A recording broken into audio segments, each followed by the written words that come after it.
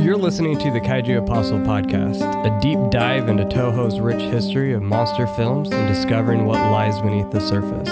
Whether you're a hardcore or casual fan, or somewhere in between, if you've ever thought there must be something more to these movies than people in rubber suits, then this show is for you.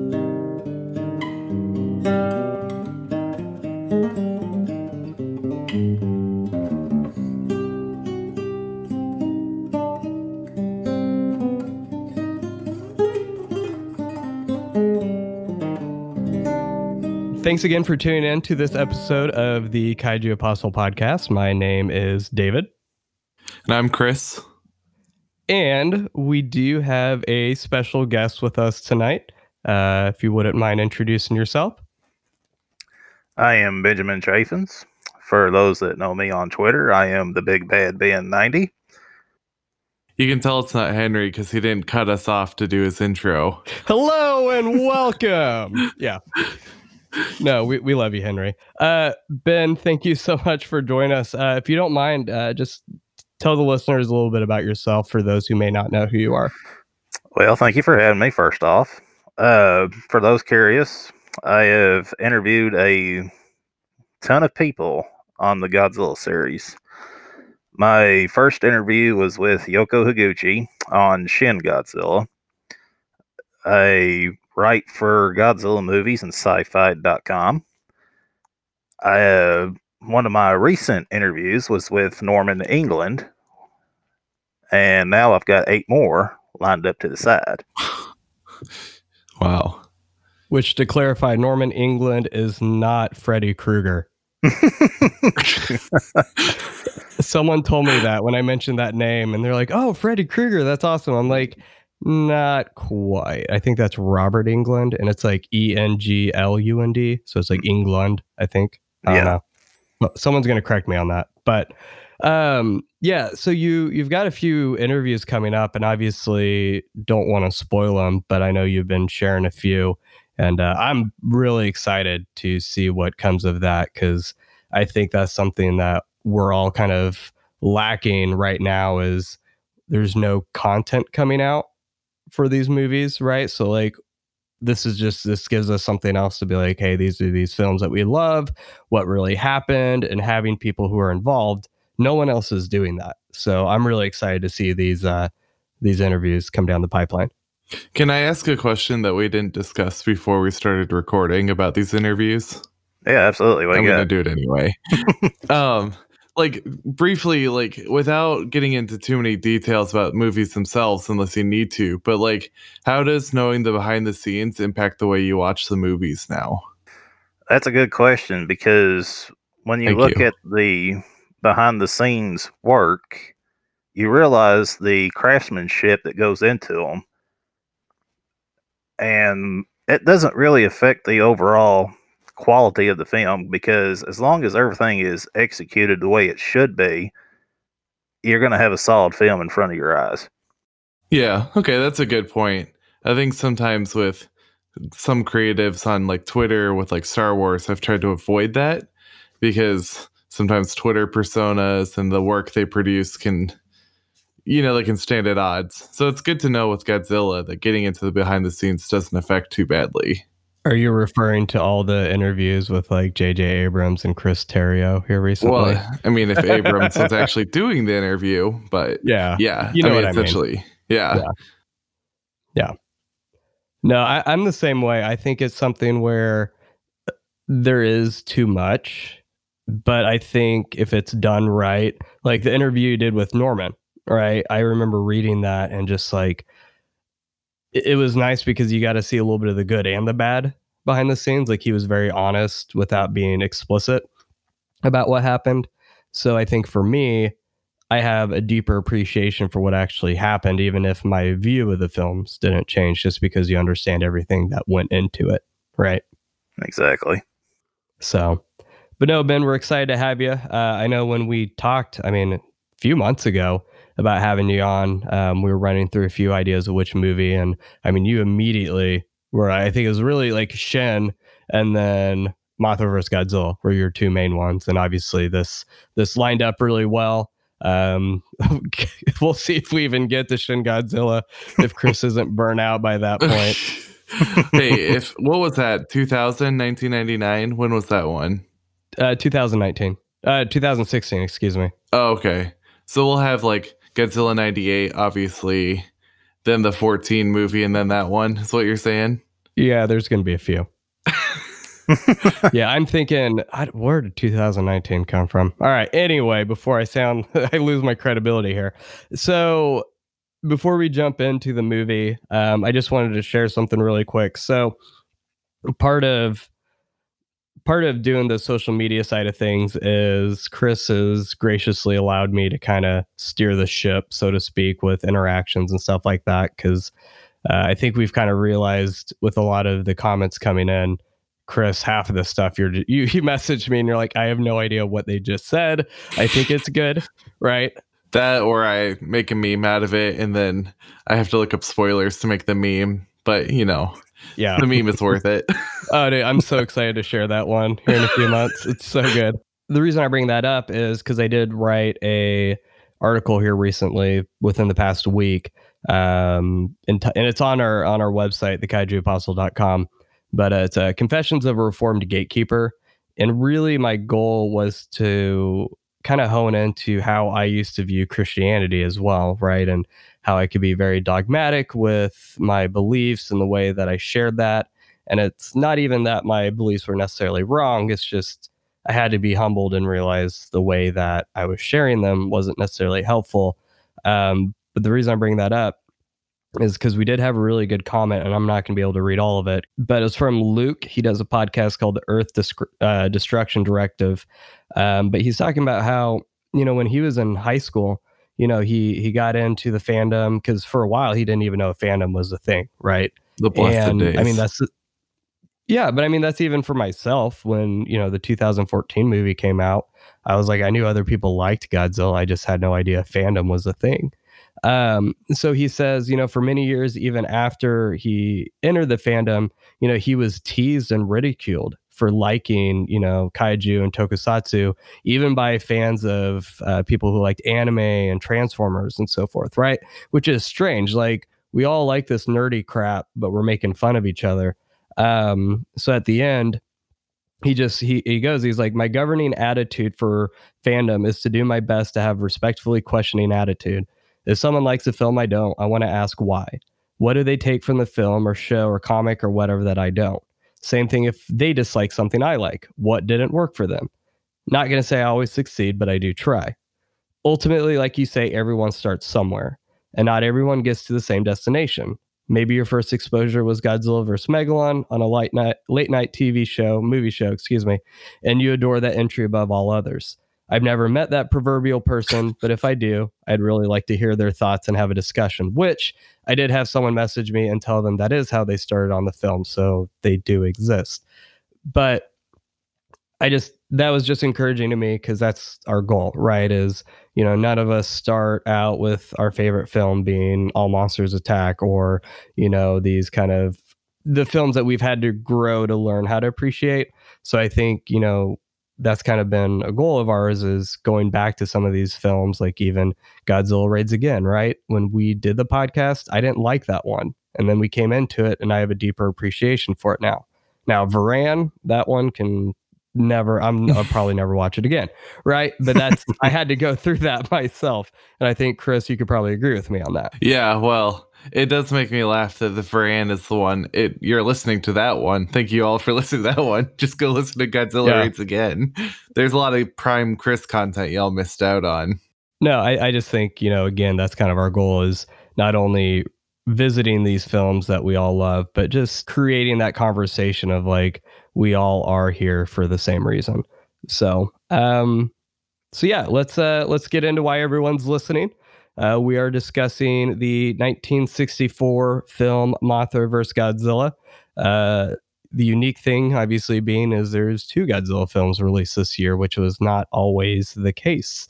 And they both are freaking good, which surprising, right? You get 2 films in 1 year, and it's actually good content.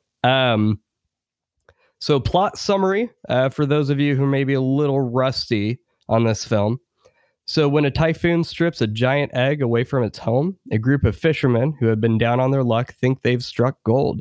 When our heroes investigate this phenomenon, a local typhoon and tycoon, I just realized that's funny, announces he's purchased the egg, and soon plans are made to build an amusement park around it. However, it's revealed this egg is actually Mothra's, and the Shobijin from 1961's film have come to Japan to get it back. Unfortunately, the business tycoon and his financial backer aren't having it, so despite our hero's finest attempts, the Shobijin return to Infant Island empty handed, and with an ominous warning about what will happen if the egg doesn't return before it hatches. Before that happens, though, another threat rears its head. Godzilla reemerges after his fight with King Kong and ravages Japan once more. Now the race is on. Will our heroes be able to convince the Infant Island natives to help before Godzilla reaches the egg, or will humanity finally meet its end? So, getting into the staff here, we have our regulars. Directing is by Ishiro Honda. Screenplay is by Shinichi Sekizawa. Producer Tomoyuki Tanaka. Music Akira Ifukube. And special effects by Eiji Tsuburaya. Now, the cast is Akira Takarada comes back in a leading role as Ichiro Sakai as a newspaper reporter. Yuriko Hoshi is Junko Nakanishi. She's also works for the newspaper as the photographer. We have Hiroshi Koizumi as Professor Shunsuke Miura. And then we have Yu Fujiki as Jiro Nakamura. He's also a newspaper reporter. And then we have the Peanuts back as the Shobijin. Yoshibumi Tajima is going to be Kumiyama. He's the business tycoon, the owner of Happy Enterprises. And Kenji Sahara is Jiro Torahata. And Jun Tazaki is Orota. He is the editor of the newspaper. So before we get into the context and trivia, Chris, this is always my favorite part. What were your thoughts before getting into the film? Well, I think before getting into it, this is when we talk about our movies about the monsters or about the monster fights or the humans. I mean, this one on the title seemed like it was going to be an entirely monster fight centric movie. So I was a little nervous. I knew it was your favorite, but it still made me a little nervous seeing the title like that. But I thought it was pretty, actually getting into the film itself. I was really interested because the plot reminded me of like King Kong, or even like, I know this was 30 years later, but The Lost World. But I appreciated the fact that instead of like King Kong already being alive or the T-Rex already being like an adult, it starts with the egg. So it's like there's not the immediate threat. There's just the almost prophetic threat. And how do you react? Like, it'd be interesting to compare like a T-Rex seems like an immediate, like, oh, that's going to eat me right this second, compared to an egg, which is it's almost easy to sympathize with the businessmen who don't want to bring the egg back, because it's like, it's just an egg. I don't see what the danger is. Yeah. They didn't experience Mothra the same way. So I thought it was an interesting little dynamic there. And what would they have to believe about the girls saying, oh, it's going to hatch into something terrible? Except for, I mean, the 17 kaiju that have already attacked Tokyo at this rate. But yeah. And that is something that this is probably the first film where we actually see that it's connected to a previous film. I mean, there are very direct ties to the solo Mothra film from '61. How about you, Ben? I mean, this is a film that you obviously have a lot of, trying to think of the right word. You feel very fondly about this film. You've told me that more than once. So what is it about this film that made you want to be on this episode? Well, to be honest, as a kid, growing up in childhood, it wasn't really a favorite of mine then. But as I have grown older and have come to understand more about the film, I've come to appreciate it more. And I think the thing that really stands out is just the different messages that the movie offers. Like the Brotherhood of Men, for example, that's talked about in the film. that's something that's been seamlessly shot to hell over the years. Yeah. And pardon my French, but uh, when you look at the messages, there's capitalism, there's, the brotherhood of men. You come to appreciate that more because it impacts a little bit more on your life. Mm. Yeah, and it is a film where you're right. The idea of this unity, I feel like as Honda distances himself from these films, you don't see it nearly as much, right? Mm-hmm. Granted, in this film, we have more of a caricature with the antagonist, so to speak.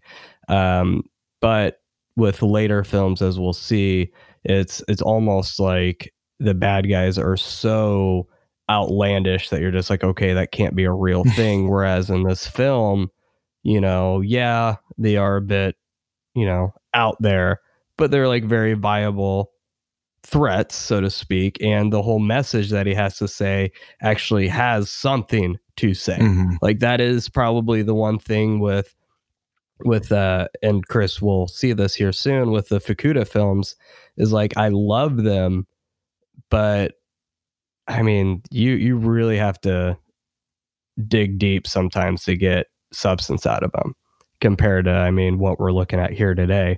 So just a little trivia because kind of what actually my first note here is just right what you're talking about, Ben.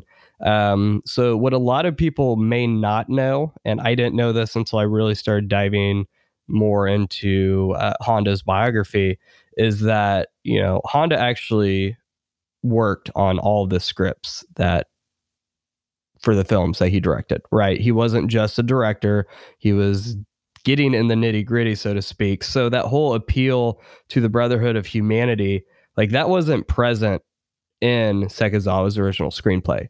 That was something Honda actually would add in along with Toru Hata, right? So that idea of having the financial backer wasn't something that Sekizawa had thrown in as well, which was interesting, right? Because Sekizawa always, he seems to have a lot to say about capitalism, but then this shadowy figure, so to speak, was Honda's idea. So yeah, it would have been really interesting to me to see this film without that appeal to unity, which obviously we'll discuss later. Mm-hmm. Well, especially in light of just having done Etrigan in our previous episode. Mm-hmm. There's some fertile discussions to come out of that.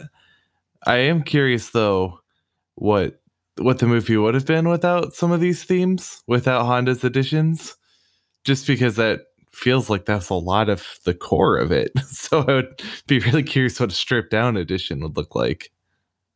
Yeah, but I think part of that problem, and I know, so Nathan Marchand at the Monster Island Film Vault, he has a really good YouTube video panel that he did at G-Fest last year about getting into Sekizawa and Kimura's screenplays. And I think that's just something where me personally, I've had to realize that even with like Gojira, right? I mean, yes, Honda had a lot to do there, but like he wasn't the only person involved. And a lot of times when we have these discussions, we can be kind of reductionist with how we're analyzing this, right? We just talk about Honda, which, yeah, he's a huge part of it, but he's not the only one involved. And the screenwriters are generally the ones that unfortunately are ignored unless the screenplay sucks.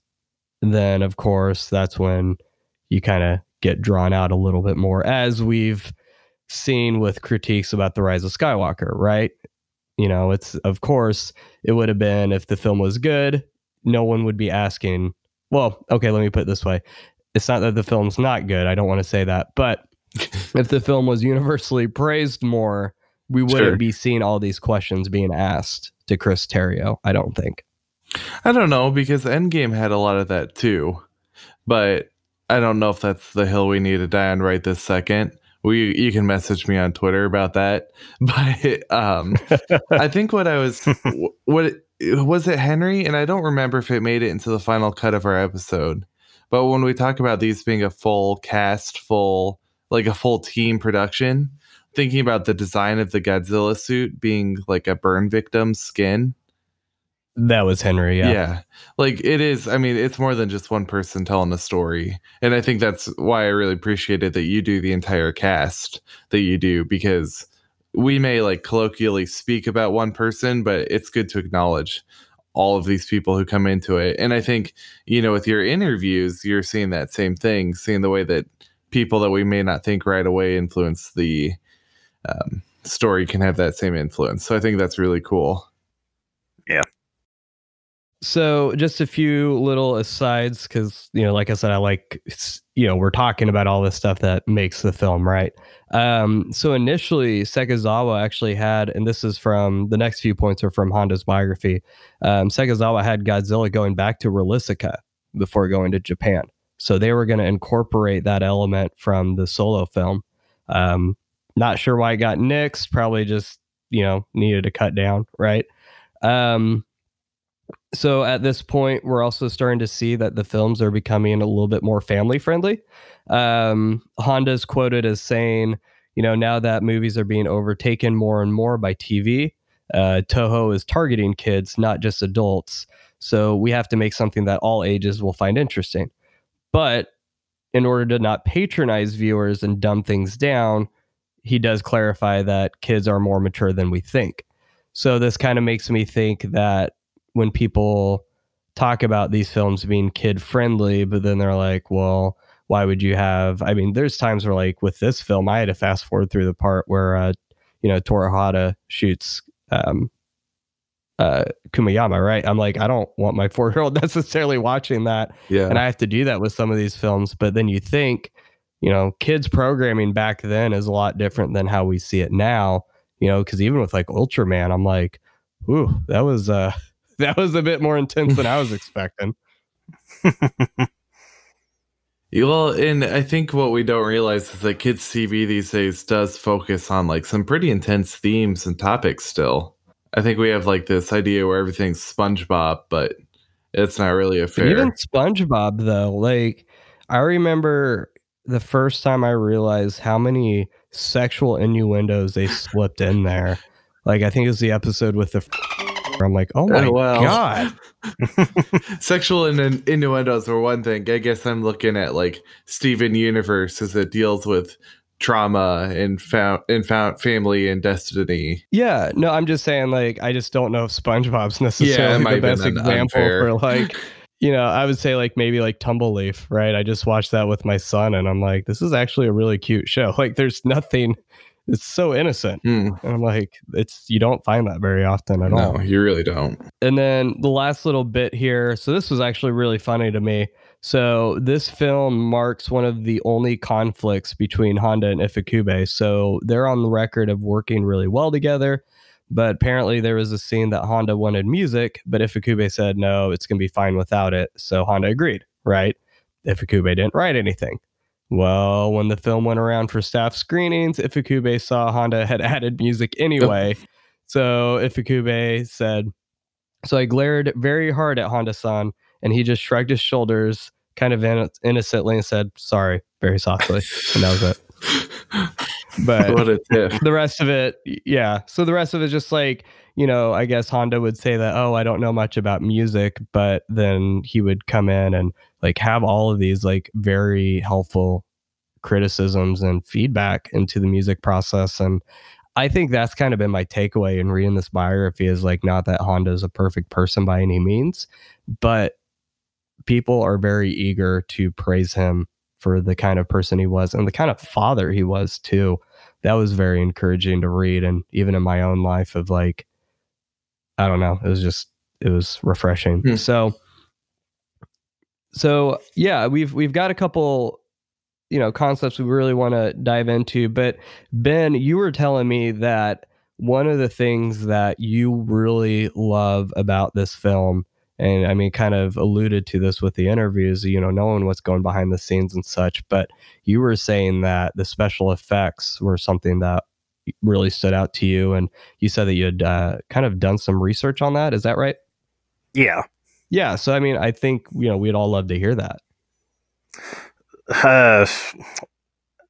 Just certain aspects of the movie that really stand out are the adult Mothra's battle with Godzilla, because a lot of people may know this and may not know this, but it was a combination of puppetry, suits, the Mothra prop, and stop motion all put together. It doesn't seem like it seems pretty seamless if they were really using that many different mediums.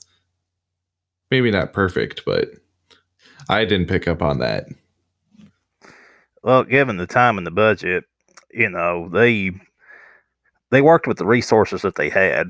And to be fair, IG Subaraya's miniature work here has withstood the test of time.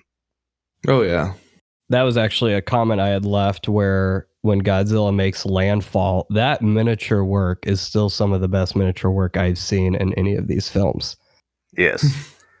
So when you preface within those comments, may know, may not know, you can guarantee for all of those that I do not know. So if you have any other of those fun tidbits, you can at least, do you have any to share that I for sure don't know? Well, the destruction of the incubator that was holding Mothra's egg, a lot of people may not realize this either, but when it comes to Godzilla using the tail whack to smash the incubator, they actually had the guy holding a tail prop to smash into the incubator. The guy's filmed off screen, but you just see that his tail smack into it. That was another effect I thought was captured really well. Okay, that's pretty funny. So I have a question. Was there something that happened to like loosen up Godzilla's jowls? Was that on purpose? Or like was that something that happened and they just never fixed it? Like it's not a bad effect, but I've wondered that for the longest time. I think it was something that they hadn't decided just to go ahead and run with. Like they didn't have the time to fix it. They just went ahead and went along with it. Yeah, it makes it unique. I like it, but I was just like, I wonder if like something happened. Cause I mean, you have that scene where very clearly he trips, right? And then he starts clawing on the building there, which I mean, part of me is like, I don't know how intentional that was. But I will say with the puppetry, it was a little bit more pronounced for me this time around because there's that scene where he gets his tail stuck in the tower and then the tower falls on him and you have this split second of like Godzilla like screaming and you have this face and it's like almost like they took a split second of the puppetry work at the end and spliced it in there, which I thought was strange. But that's when it like really reaffirmed me. I'm like, wait, that face, and I realized it was a different design. I was like, that's got to be a puppet. Yes, and it was. Wow, I didn't pick up on that at all. Well, the scene, from my understanding, with Hiro Nakajima inside the Godzilla suit when he trips into the castle, I think what happened with that was he was getting to the point of exhaustion, and it actually tripped and fell into that. And instead of that thing crumbling the way Subaraya and his team had crafted it, it didn't break. So they had a extra crewman filmed in behind the castle to help destroy it when he actually goes and claws it down. That's awesome. Can I just point out that I know you already think I think this, but when you said jowls, I of course heard bowels. So I was like, oh no, why are we talking about loosening his bowels? Did I miss a scene? You know, I wasn't thinking that, but I will say when I was watching it last night, it was me and Jasper and my wife was sitting there too. The part where Mothra, the larva, comes out, she's like, oh, that's disgusting. I'm like, babe, we've had a kid. That's normal looking. I can guarantee I've seen grosser in real life. Yeah, and she's like, yeah, you got a good point. And it was like, you got to appreciate that oaky afterbirth, right? Oh, you really don't. Oh, Michael Scott. Okay. So before we start talking about frying up placentas, so getting Once again into there. being a dad has ruined me. That's for sure. Okay. So the film itself, it's interesting because in David, uh, and you're gonna correct me, Ben. So is it Callet or Colette? Collat. Colette. And that's what I thought. So, which we did draw the winners for that. Ironically, the two winners were Eli and Elijah. I was like, that's really funny. Reading David Collat's book, he had mentioned, off the cuff pretty much that like this is considered like the best Godzilla film. And by consensus, right? And I think before we get into the themes, I really do want to discuss the quality of this film because it's so much different than what we've had previously so far. And I say that because this to me is pinnacle Godzilla. So Gojira, hands down, is the best film, and it will always be the best film in regards to execution, quality, overall message, the score. I get that. But this film, I feel like, and I want to hear your guys' thoughts, it captures the severity of what humanity can do, but it also gives us the monster fights that we all like, right? I mean, that's the thing that I've realized is no matter whether you think humans are important or not, we're here because we do like the monster fights. And the fact that we do actually get a very comedic film without it feeling super slapsticky, right? So you take this deep message, but then you flavor it with good Japanese humor and you get some fun action. And to me, I feel like this is like pinnacle Honda Sekizawa, just Showa era film. And that's, I like, in a way I can agree with him where I don't know if it's necessarily best film objectively, but I think out of every film that we're going to review, this is still probably number one for me. So I know, Chris, you don't have a lot of reference on it, but maybe you could speak to what you think in comparison to the other films after Ben shares his thoughts. Sure. Well, it's in my top 5. That much I will say. Uh, for the longest time, I never did consider it to be that great of a film, but that was from my childhood to about my teenage years. When I went to revisit the film, like I said earlier, I discovered the meanings behind it, what it offered, and just how good of a classic it really turned out to be. My overall thoughts on it, it's a beautifully crafted film, and you had Subarai and his craftsmen firing on all cylinders. You had Ifukube's outstanding score for this film, and then, of course, the storytelling from Ishiro Honda. Yeah, I not David has given me grief about this before. I'm not a huge score guy, but yeah, this one it definitely starts to stand out a little bit. So before I get into my thoughts, though, you said like as a child you thought as a child, but now as an adult you think like an adult, as Paul says. Did you go into this movie thinking were you just like, you just turned it on one night and you suddenly liked it more? Did you have something that happened in your life that you're like, I should revisit this, give it a different chance? Well, when I first saw the film, it was broadcasted on TNT's Monster Vision marathon. That was many years ago. But as a kid, I couldn't stand the fact that here are these two caterpillars and they defeat, everyone's favorite monster, Godzilla. That's the one thing that irritated me. And I never did care for the movie. But it was up until 2014 with the legendary Godzilla film coming out. I decided, okay, let me just go back and revisit these. And I was glad I did, because when you look at them now in your adulthood, you start to see the bigger picture. I love that it was like the wrong monster won the fight.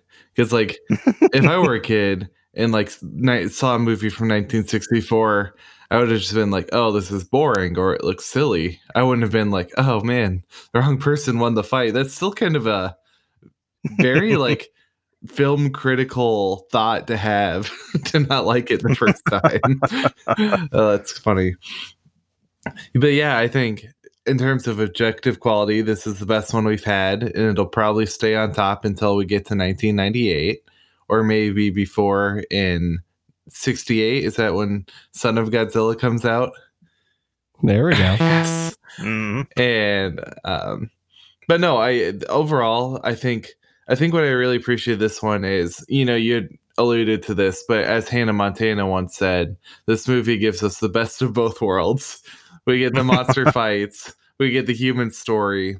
And what I really liked about this one, and you know, I really go for the really easy, the low-hanging fruit when it comes to my film criticism. But like I kind of liken this one to Black Panther, in that like Black Panther is a contextual story, but it also like gets into some universal concepts. And I really like how this one has a more like, it's still grounded in Japanese history, Japanese culture. There's still the whole context of the Godzilla series behind it.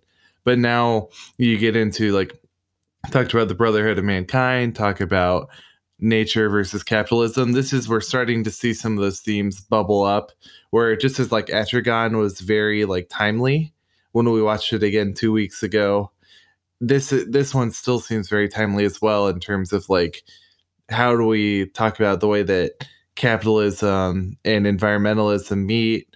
What kind of dangers do we face when we go overboard with capitalist ventures?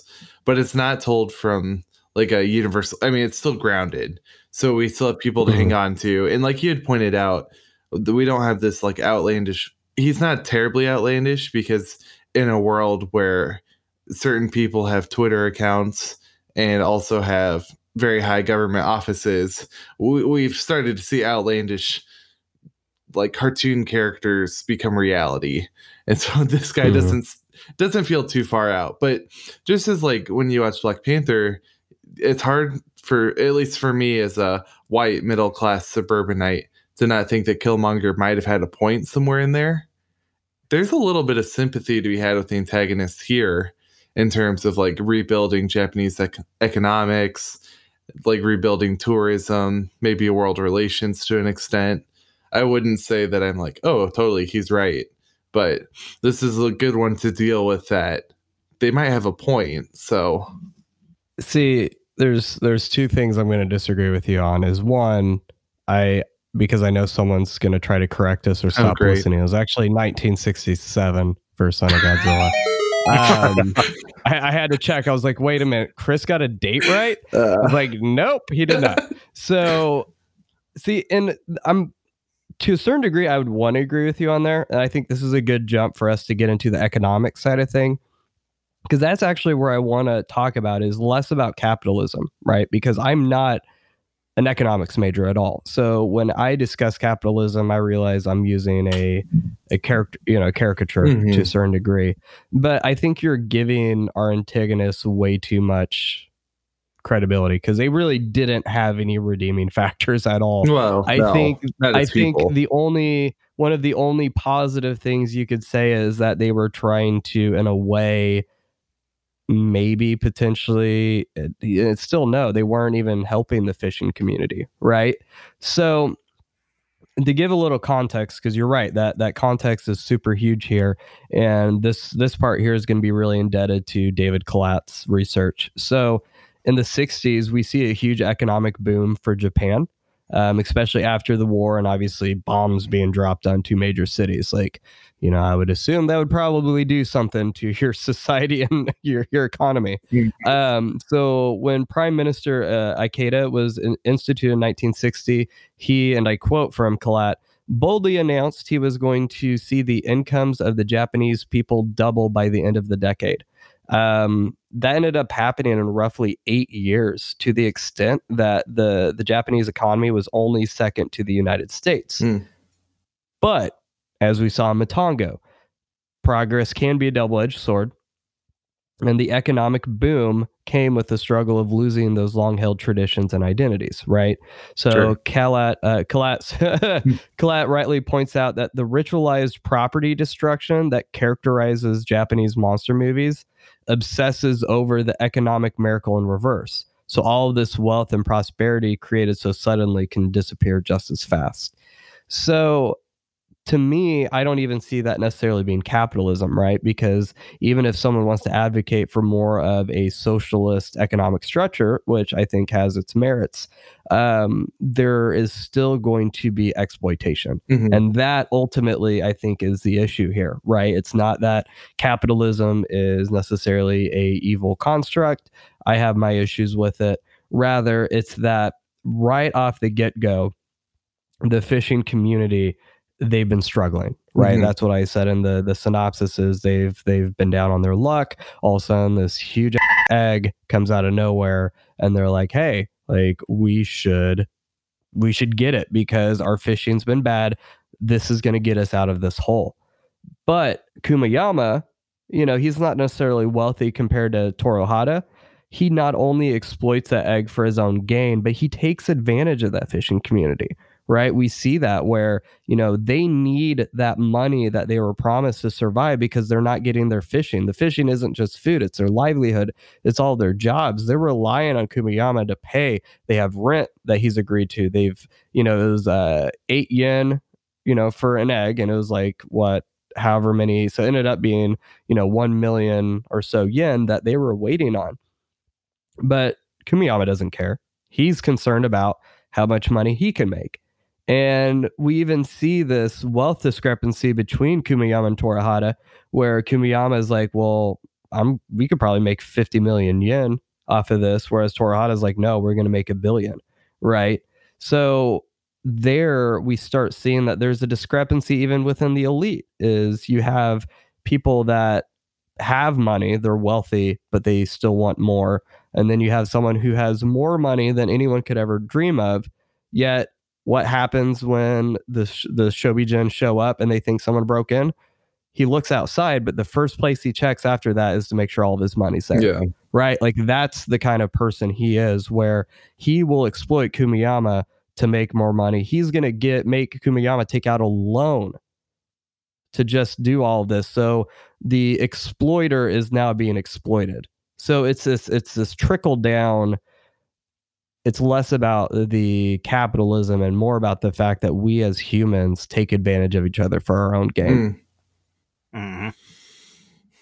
Yeah, I mean, I'm willing to walk back a little bit, but I guess what it comes down to is like, well, and maybe this is I could use myself as a good case study because I think we do see this kind of stuff happen so often that Mhm. I'm so used to it that I would see this as something that's good and not see it as something that's kind of painful. But if we want to bring a theology into this sooner than we have before, like there's a reason Jesus talks so much about money. There's a Mhm. reason that, Eastern traditions are so concerned with materiality in as much as it changes you. Like, it's not just like you get more money and you're the same person with more money, but when you like truly love it, when you truly like define yourself by your materiality, by your materials, like you just start to shift. You see people as less human in a certain sense. So, Yeah. Well, in a way, I would assume it's because you are becoming less human, right? Or at less of who you're supposed to be. When we kind of saw that with Matango, where when they were focused on themselves, that selfishness, that's what caused them to go down that route. So, but what's interesting though, and I don't remember, I wish I would have wrote this in my notes, but the character that is doing all of the landscaping, he's doing some kind of construction, right? So of course his concern is about being painted in a positive light, but he's kind of the other side of this coin where they're in the end, well, in the end, in the middle, where the last time we see him, they're trying to test the radiation because they found like, wait, this thing, which I don't think it's ever explained what that blue piece of material is. Like it's radioactive. I'm assuming it has something to do with Mothra, like part of the egg, but they never say what it is. So they go back there and they're testing for the radiation. He shows up. He's like, what are you guys doing here? And hey, we're testing for radiation. Like his concern isn't that, wait a minute, we just did all of this construction. There's radiation here. Like he's not stopping to think about what that would do to people. He's just like, no, I want to keep going. Right. And like, how often do we see that though? Where I guess now maybe it's a little bit more commonplace, but like with asbestos, excuse me, and with like lead paint, right? I mean, that's something that we're now dealing with, but years prior, it was like, it's an issue. And people knew it was an issue, but they just kept going. Yeah. So that reminded me of that, or the dollar in that sense is, well, how can we cut corners? We're going to exploit people in a way and affect their health. Like, how huge is that? Mm-hmm. Well, and I think you bring in asbestos, and I have experience with almost moving into a building, and they're like, oh, well, just don't kick the ceiling because there's asbestos. And it's like, well, I don't in healthy buildings kick the ceiling, but if you have to tell me what to do to avoid it, I should just not live here. But I think it's interesting because within the context of the movies, like I knew asbestos was bad, but I didn't know why it was bad. In the Godzilla franchise, we have many stories tall examples of why radioactivity is bad. So it's even more glaring here that they can overlook it. Yeah. Yeah, and that's kind of where I was at too. I'm right. And like, you guys aren't that far removed from what happened.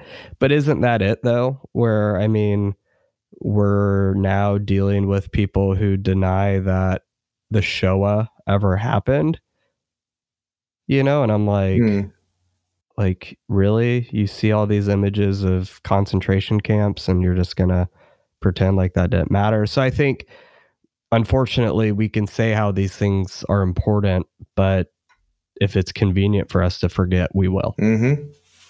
Yep.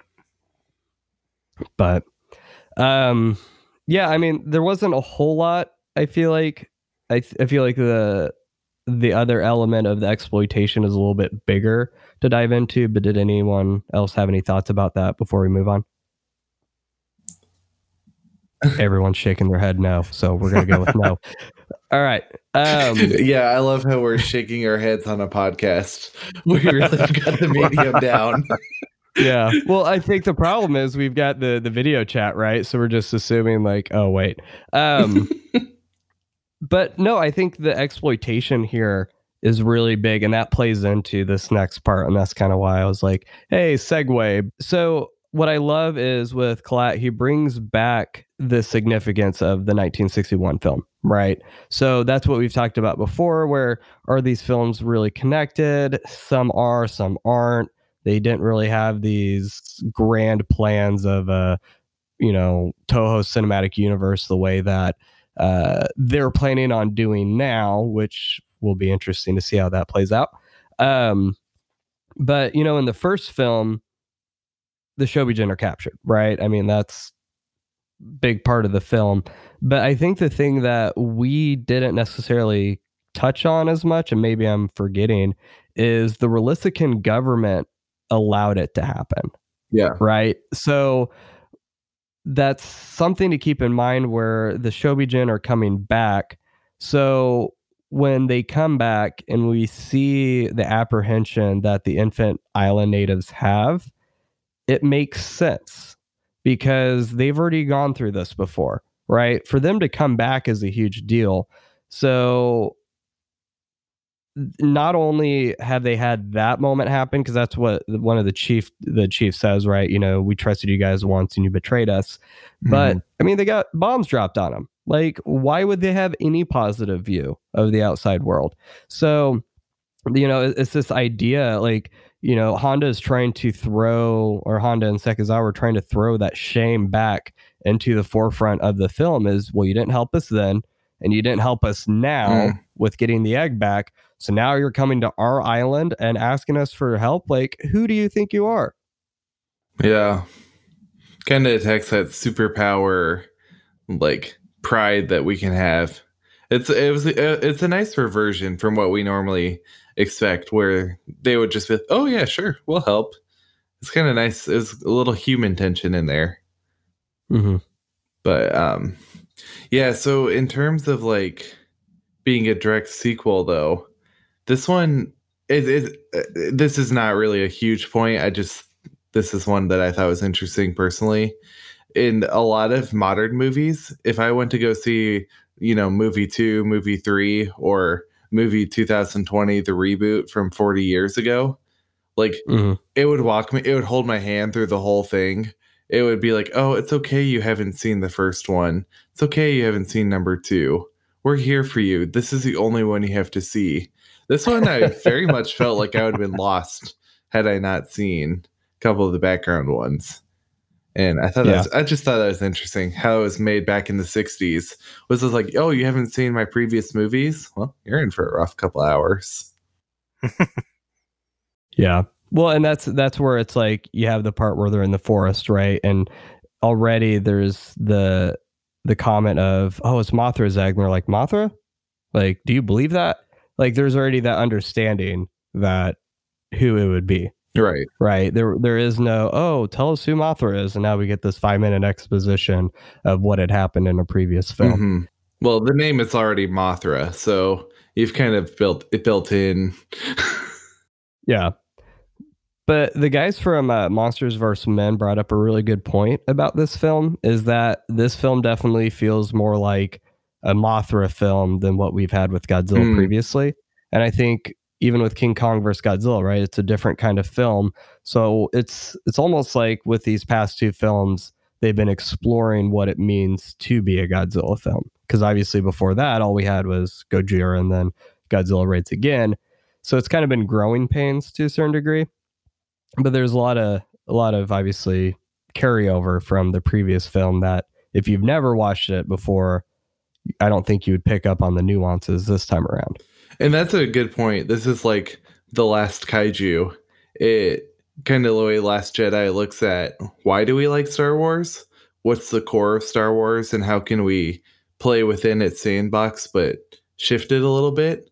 I think this is a cool exploration of what is it? What's a Godzilla film? What's a kaiju film? Why do we use these set pieces compared to regular sized animals? Why do they have to be kaiju instead of like lions? I think that's a really good point. Maybe I'll listen to their podcast now.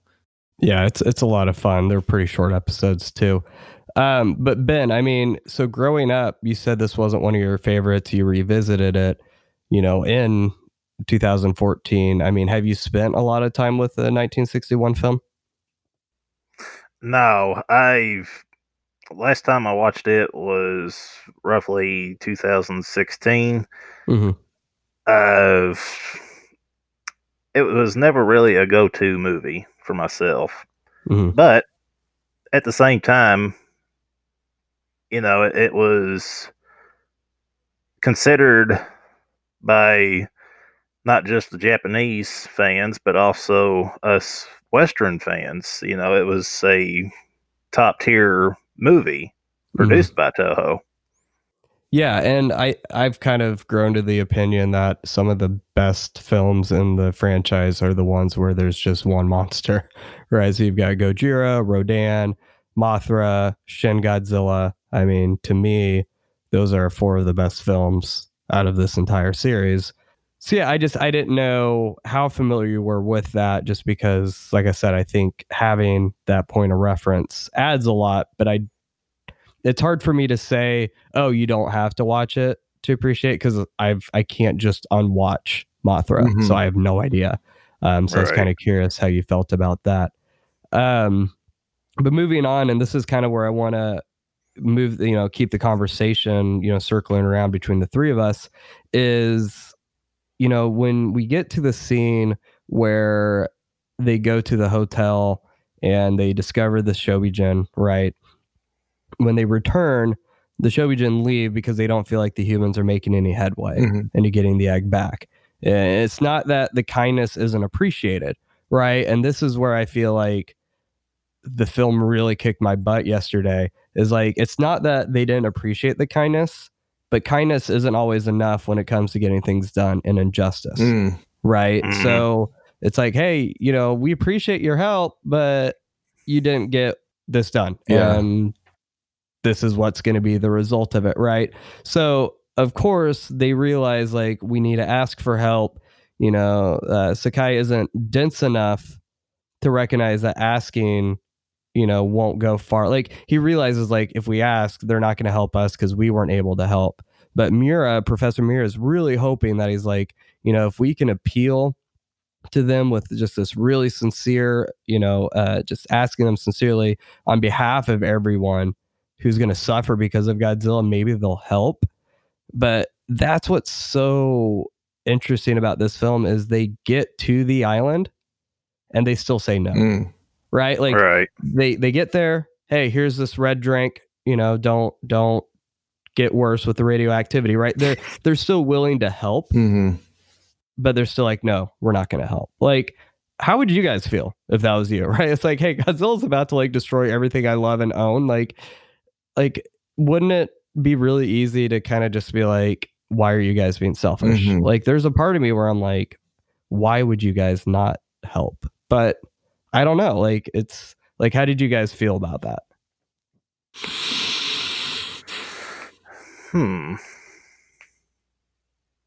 I feel like I'm a teacher. Yeah.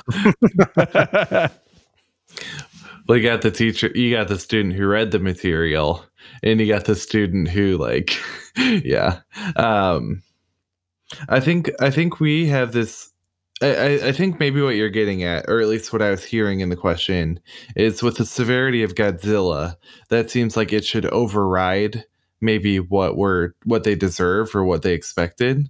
It'd be kind of like, well, frick, man, like I know I ran over your wife and your dog with a car twice, like, but can't you help me? I'm in a lot of trouble. Like if we would think that like something like Godzilla should override that. And I kind of am happy that it didn't, because then it gave them a lot of agency still. Because I think in a lot of times, like Godzilla could overwrite their agency and kind of rob them like a character moment. Because how do you say no to Godzilla? So to have them say no, I think it was a real kind of like, I thought it was such like a cool moment, even though I was kind of like, oh, well, geez, it's Godzilla, guys. Like, please. Yeah. What about you, Ben? That's what I was thinking. As far as my viewpoints when it comes to that whole scenario, they made their point clear. Okay, you couldn't help us. Why should we help you? What's in it for us if we do help you? And it's like, hey, remember what you guys did to our island too, right? Yeah. Like we're in this position because of y'all. So the reason I ask, and if you're not done, Ben, I'll edit it out. No, I'm done. Okay. No, I want to make sure, because the reason I asked that, and there's a reason why I went with the teacher route, is because I was sitting here and thinking about like, okay, there's something here that I'm missing, and it hit me that we went and watched the Mothra film, right? And we viewed Mothra as a divine being, right? Where Mothra does as she pleases. The Shobijin, in a sense, are like they're prophetesses, right? So on the one hand, you have the chief who says Mothra won't help, right? It's the outside world's fault for playing with the devil's fire, the fire forbidden by the gods. And he says, like we have no faith in outsiders. We trusted them once and were repaid with treachery. So even though their apprehension is understandable, like I think we all would agree that like this is incredibly important to understand that like even if they directly are not responsible, there's still some agency and responsibility that they have to take on. Is it the chief's place or even the Shobijin's place to say what Mothra will or won't do? So, the Shobijin may trust the protagonist, but they still have their own experiences. So it's like, I understand where they're coming from, but you're talking about the agency of the humans. But what about Mothra? If we view Mothra as a divine being with divine agency and even with some kind of divine justice, here's kind of the thing is like, Junko, I think in this film, and I will bring up the point that you want me to do, Chris. Junko is the voice of reason in this film. Mhm. Like, I love the fact that with this film, it's not this contemporary film where you just get beat in the head with like, hey, misogyny is bad, misogyny is bad. No, it's like you have Sakai who continually tells Junko what she's doing is wrong, only for it to be in the climax of the film, she's the one who's saying what needs to be said, and he gives her the space to speak because he realizes when he takes the time to listen, she's the only one saying anything of any sense, right? So in this moment, she says, no one deserves to die because of Godzilla, not even the bad ones. So the Islanders may see this as divine retribution. They see it as, well, this is, you reap what you sow. But in the Christian tradition, that is not what Jesus says. Jesus does away with reaping what you sow. It's rather you get what you get because of the grace of God. So in this moment, Mothra speaks, and it is this moment, this plea of grace and forgiveness that as soon as she's done speaking, Mothra speaks up. And I'm just like, I don't know, like it's incredible to me that, not saying that injustice needs to be ignored, but I think of my own, this contemporary situation that we have where I know we say we don't want to get political in the podcast and I don't want to create a debate, but when we see people suffering and we say, well, this is what the law says, or we say, they did it to themselves, what does God say? Right? It's not about what we say or what we think or what we feel, because we can say that the laws are just, don't break the laws, but God knows every single dang evangelical will pray, even if the law says that, you can't pray, right? That's never going to happen in the United States, but laws are only as convenient until you disagree with them. You need to get to the hospital, you're going to speed. So the point being, it's not our place to say who doesn't receive grace and forgiveness. It's whatever God, I guess, we say we worship, right? And so in this, it's just incredible to see that Mothra just gets that moment of agency. And like, nope, my followers don't understand what I will or won't do. And I sat there last night and I'm like, all right, well, Honda's preaching tonight. Well, and to go off that a little too, Mothra had that agency in the last film when to go rescue them last time. So Mothra can save whoever Mothra wants to save, no matter what. Yep. But it was interesting that this is a response to the plea here. And again, not to get into some sort of gender essentialism, but the feminine is the feminine aspect is very strong in this movie, where you're right. It doesn't beat us over the head with like misogyny is bad. Obviously it is. Like, that's not the discussion. This discussion is like, how is it presented? And in this one, we have the Shobijin are the ones who say your kindness can only go so far. We really kind of need results. It's her speaking up that gets Mothra prompts to go. Like, when they have a chance to speak, it puts other characters in the place, and I really love that. Yeah. So this is where I'm like, these films wouldn't have anything to say if it wasn't for the humans, right? And that's, to me, this is why I love this film. I mean, I did before, but when that kind of all clicked in, it's this idea that not only is Mothra going to, extend this forgiveness and save humanity, but she's going to give up her own life to do it, and that right there, and you look at the end of it, is this world that our protagonists want to make. It only happens when we trust one another, right? And that's really what I took away from it, is especially in our political climate right now, we are so worried about, we want to ostracize and make people the other based on their political ideologies. And to a certain degree, I understand there has to be some kind of safety, especially when people do promote subjugation on the one hand, or when you have people promote such radical lack of forgiveness. Like, it's almost to the point where it's like, I agree with you on 90% of things, but you are so unwilling to love and forgive people that I can't be around you because of that. right? So there's two ends of the, and there's multiple ends to this whole conversation, but that's what Honda and Sekizawa are saying here, is that if the world is going to progress, we have to learn to trust one another. We have to learn how to, I think, like Bonhoeffer says, we have to, judge people less on what they do or don't do and in light of what they suffer.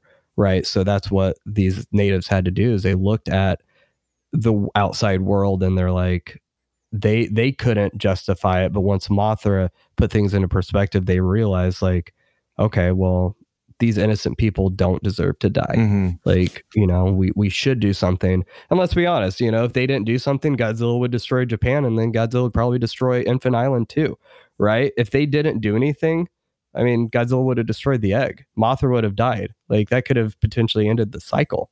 I thought about that too. I'm like, what would have happened if they didn't step in? One of the things I'd like to add to that, if I can get this little piece in, Go for it. when it comes to Mothra's sacrifice, now this is just my perspective and the way I look at it. That to me was basically like Jesus giving up his life. Mm-hmm. Although he takes on the devil, in the end, the devil may have won that fight. He did not win the war. With Mothra's twin caterpillars being reborn, that's basically the new life. Yeah. From rising from the tomb. And I think obviously Honda not being a Christian, even though Subaraya was, you could probably view it as like, the idea of reincarnation and all these things, but that whole prevalence of giving up one's life and recognizing that death is not the ultimate victor, right? So with our belief in Christianity, we believe that death, you're right, this battle may have lost, but the overall war has been won through that self-sacrifice, through that compassion, through that act of saving another. Well, and if I may, like the Infant Island, you could, I don't want to be too dogmatic about it, but there's a Peter-esque moment there when Peter's like, no, Jesus, don't die. Like, you have a different sort. Our control over the deity, our interaction with God looks different, and that's you being with us. That's you being on our side. And then Jesus says, no, I have something else that I have to do. I have to do this a different way. And essentially Mothra is in that same boat. But what Peter learns and what Infant Island eventually learns is, like, having them die is the best thing to happen, because not only does it save them, but it saves everyone else. Godzilla might eventually wreck all of humanity. So it's that self-sacrificial death that helps not only them, but everybody. But you get something better back. It's not just like Mothra's dead now forever. It's not like Jesus stays there forever. But both find new life in their own different ways. It's just having let go of our control over, our talismanic control over the deity, to say that it's good that they have their own minds. It's good that I don't have control in this iron grip over what they can and cannot do. So to kind of wrap this up, because we still have to do viewer questions too. This will probably be one of our longest episodes. Yes, Chris. Semantics. So I did think it was really interesting. Just minor point. First of all, every time that Jun Tazaki's character came on, my son's like, that guy's really cranky. These little comments he makes me laugh. So it's interesting that with the Japanese, self-defense forces, like, they were so close to defeating Godzilla. And then they had to push the generators past capacity, right? I'm like, first of all, thanks for not doing that, because now we got all these other movies, but like, you guys could have really saved the day and we could have avoided all this. But that's what you get. Just kind of Honda's way of reminding us that the military is not as capable as they think they are. Watching a bunch of Ultra Q lately, it's mind-blowing how much better, like with the effects, with the egg cracking, how much better it was in this film compared to Ultra Q. Because in Ultra Q, what they would have done is have like a painting pop up with all the cracks, right? And it Mhm. wouldn't be nearly as good in this one. I'm like, oh, that's actually, I've been watching so much of that to the point that my wife's like, I'm tired of Ultra Q. That poor woman. She So wants to watch something in English for once. yeah, no, she wants to finish The Irishman, and I told her we will. I just haven't been in the mood. Got a headache? And then last thing, so Miki Yashiro, we last saw her in Matango. So she was the school teacher in this film, but in Matango, she was the student. So Well, someone got a nice promotion. the student has become the master now. Yeah. And yeah, the whole thing about Mothra, when the caterpillars spray the silk, it's a different pitch. I don't know. I just love that. It was a nice little touch. I've noticed it before, but I always enjoy it. What about you guys? Anything that stood out? Just kind of that doesn't really fit into the conversation. Well, maybe just sponsored by your thought. And I've talked about this a little before, but as I've been watching a little Super Sentai Ranger, which is the one that became Mighty Morphin Power Rangers over here, like the difference between 64 people in costumes and 92 people in costumes isn't a huge gap. And I thought that was just, I don't have a big point about that either. I just thought that was kind of funny. That's all of my You just hit the additional. microphone. I dropped my phone on the bottom of the desk. That's all my commentary. So, Ben, if you've got any more, please save me. I actually have none to give out. Well, I'm sure you'll have some thoughts here. So we've got 4 questions. The first comes from Instagram land, from the Kaiju Archives. The guys over there, I think it's 2 guys, maybe it's just 1. They did the Toho cut of King of the Monsters. So they went through the new film and they replaced the music with older music. They replaced the roars with the classic roars. They edited out the gonorrhea joke. What? So yeah, I would definitely suggest talk to them before they take that down. But their question is, what do you think makes Mothra vs. Godzilla smarter than most kaiju films, and how it's more than just another versus creature feature? I've already kind of talked my share on this episode. So Ben and Chris, what do you guys think? Chris, have at it. Okay. Yeah, I think just the universality of the conversation changes it a bit.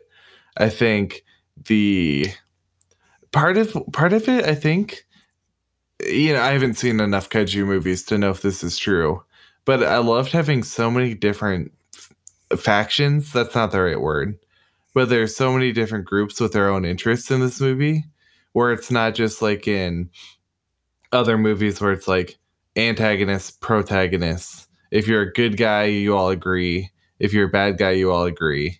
But there's so many different layers to how many different groups and how many different interests are represented in the movie, where it doesn't feel like any one is totally right. Doesn't feel like any one is exactly the one to root for. They can all learn from each other. They can all challenge each other. So I think that was a really much appreciated dynamic shift there. Well, Chris kind of just stole my answer. Well, you should have talked first. Well, That's what you get for being kind. No, so yeah, I think you're right. It's that universality where some of these films we're going to find are definitely more confined to that time period, I think, with the messaging, whereas this one is definitely something that there's a lot that can be said for sure. So Nathan Marchand, he, as mentioned before, Monster Island Film Vault. So it's a comment and question. So he says, I discovered this film back in the video rental store days, back when a Godzillasaurus could still be found in the wild, Spoiler warning, Chris, that joke will one day make sense. Oh, great. When it was sold under the title Godzilla vs. Mothra. I have no idea why the names were reversed, especially since it was released stateside as Godzilla vs. The Thing, and the Marvel Comics character is nowhere to be found. I'm almost sure this was the first time I even knew the Shobijin ever existed, but I went with it. It wasn't high on my list of G films for at first, but I've grown to love it. It doesn't break any new ground, but what it does, it does well. It's no wonder it's become, in many ways, the definitive Godzilla film. And I think that's a really good way to explain it. Maybe not the best Godzilla film, but like I would say, like the definitive film. I would go with that. Everything just comes together. Honda's direction, Sekizawa's script, the acting, Tsuburaya's special effects. Also, I never thought in my life I would be able to look at a name like Tsuburaya and being able to pronounce that without thinking about it. God, what is my life? So it's wonderful. Not my life, his comment here. As great as Mothra 1961 is, I think the Shobijin are better here because they feel more like characters and aren't the MacGuffin of the film. Plus, the peanuts are still the best incarnation of the fairies. So question for you guys. What Christological parallels do you see in Mothra in this film? I think Tsuburaya actually develops them a bit more from Mothra 1961. Thoughts? Godspeed, gentlemen. Yeah, I wasn't going to spoil it, but we already covered that. Yeah. So, but his comment was awesome, so I wasn't not going to read it. But yeah, Nathan, you obviously know we were going to cover that, and we did. So, so next two questions come from Twitter. First, and I'm super thankful. We've had so much activity and replies and conversations on Twitter recently. I think that's partially because work's been slow, so I've been on there more than normal.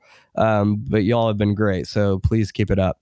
But Joshua Strip Matter asked, "What is your favorite Godzilla moment in this movie?" And Ben, you are going first. My favorite moment with Godzilla.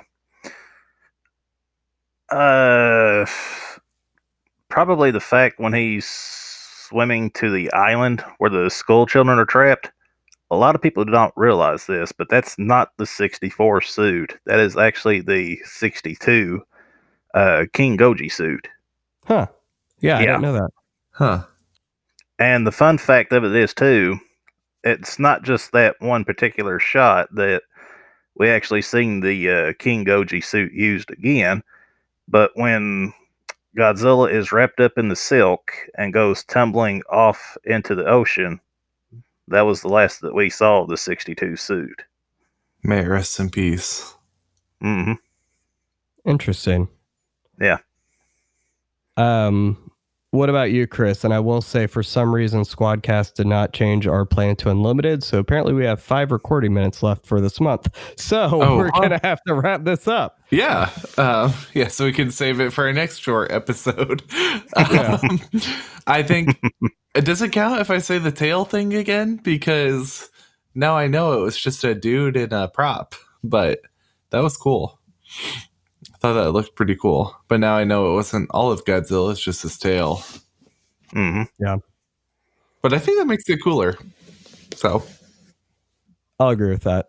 So I'm going to go ahead and skip to the last question because now apparently it's 2 minutes. Oh. Since a good chunk of the plot, this is from William of Space Tree Studios, by the way.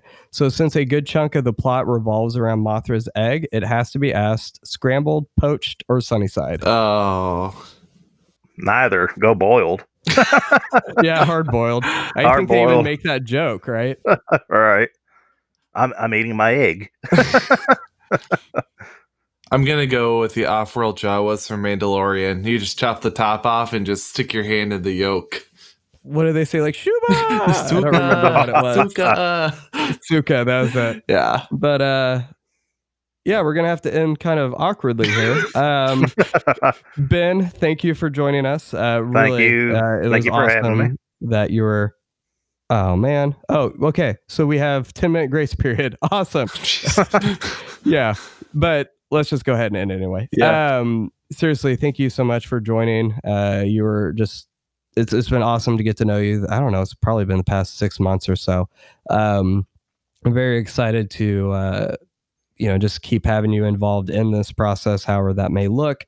Definitely make sure to keep an eye out for the interviews that he's doing. I know who he's interviewing. I even kind of helped get one going unknowingly, which was really cool. But as you do those, we will definitely make sure to share them on the profile to get you some traction there. Do you know when your first one's going to be going up? Well, I had promised one would go up this week, but since I have to go back and verify the Japanese, it could be sometime next week. Okay. Cool. So probably by the time this episode comes out, it could be up. So just definitely keep an eye out on our Twitter pages. Apart from that, I think the only thing wanted to share is we are doing another giveaway. Just really simple. Someone donated their download code for the Ultraman series.